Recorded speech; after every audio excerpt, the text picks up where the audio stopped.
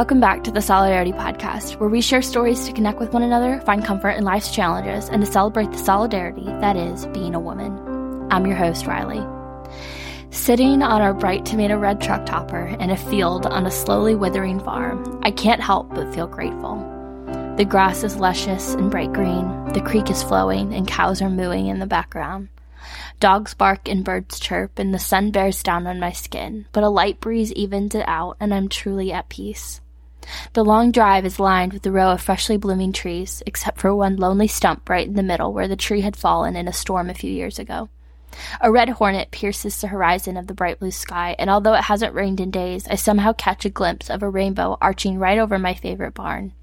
It has fallen to pieces, but the outline of the structure holds stories that only a few will ever know. This is my happy place. The farm that my husband grew up on, the property that I lived on when I needed to escape the city and a really horrible roommate. The place we spent our first few months of marriage, and now the place where we're spending time restoring our food truck trailer while Hayden plays with his cousins in the grass with bunnies and dogs. I'm sometimes sad we don't live here, and that I can't give him, heck, even me, this life every day. We can't spend a lot of time outside where we live, but I'm grateful for this place that we can often go to and have a reprieve from suburbia. Who knows, we might even make it back to these hills someday. This is one of my busiest seasons I've ever been in, yet I've never been more content and at peace with where we're at. It's something I prayed for a very long time, and I believe that God has always wanted that for me, but it's taken until now, letting go of results and expectations, that I've actually gotten here. And of course, some days it's incredibly hard, but it's helped immensely. We have a lot going on with both of our businesses, Dustin's upcoming surgery, this sweet baby boy I'm growing inside of me, raising a toddler, getting more and more involved in our church, and really trying to cultivate friendships. It's not been easy, but it's been really beautiful. I really want to end this season off with a few takeaways that you can try to embrace while we're on a break over the next few months. So I'm going to share a few things that have helped me get here. First and foremost, I'm in constant prayer throughout the day, and I don't mean that in a self-righteous way. It's actually quite casual. Like, hey God, I'm really upset that this isn't going my way. Can you, show me a reason? Show me something good in this, or maybe give me a reason?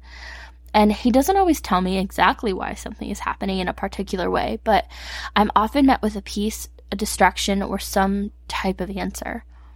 Secondly, I'm learning to say no a lot.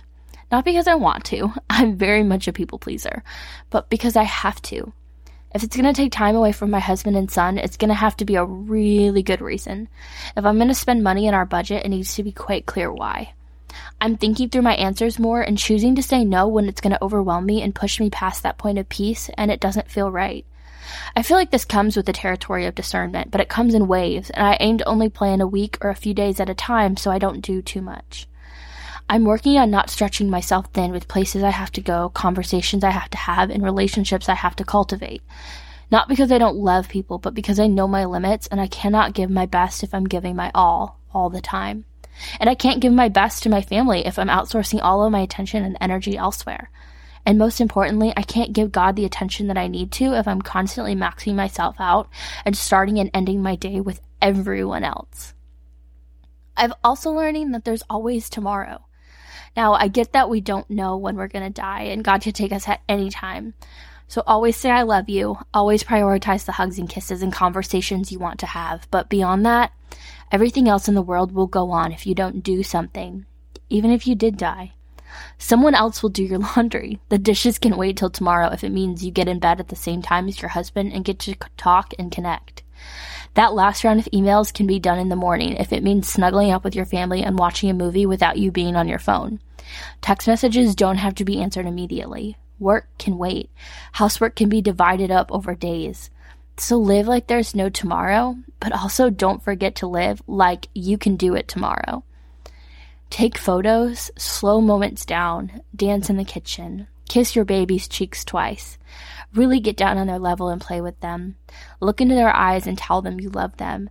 Dance while you brush your teeth. Sing and sit in the grass. Feel the sun on your face and the wind in your hair, and breathe God and His creation in. Go to your happy place whenever you can and embrace moments. That doesn't mean you have to enjoy every moment, but embrace them for all that they are. If you are in the throes of postpartum, embrace the messy and latching and the pain and the release of the old and sitting in the new. Capture and embrace it, even if you don't enjoy it. Those two places can coexist together. If you are in a season of transition, embrace the memories and the release, and then embrace the hug of new. If you are in a season of longing and waiting, embrace that feeling and sit with that.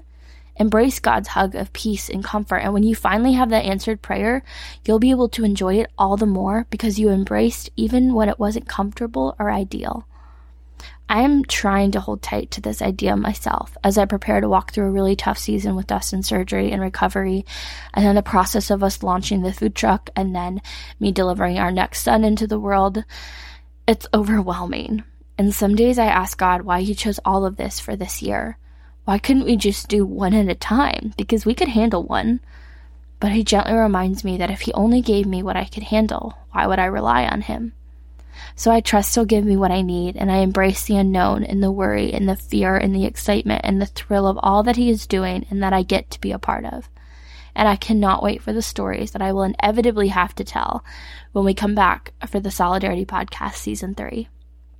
So, please be sure to subscribe on Apple or Spotify. Catch up on these last 2 seasons while I'm gone. You can leave a review on Apple Podcasts and follow me on Instagram at Riley_Quinn so that you'll be the first to know when Season 3 launches later this year, and you can catch up with me in the meantime.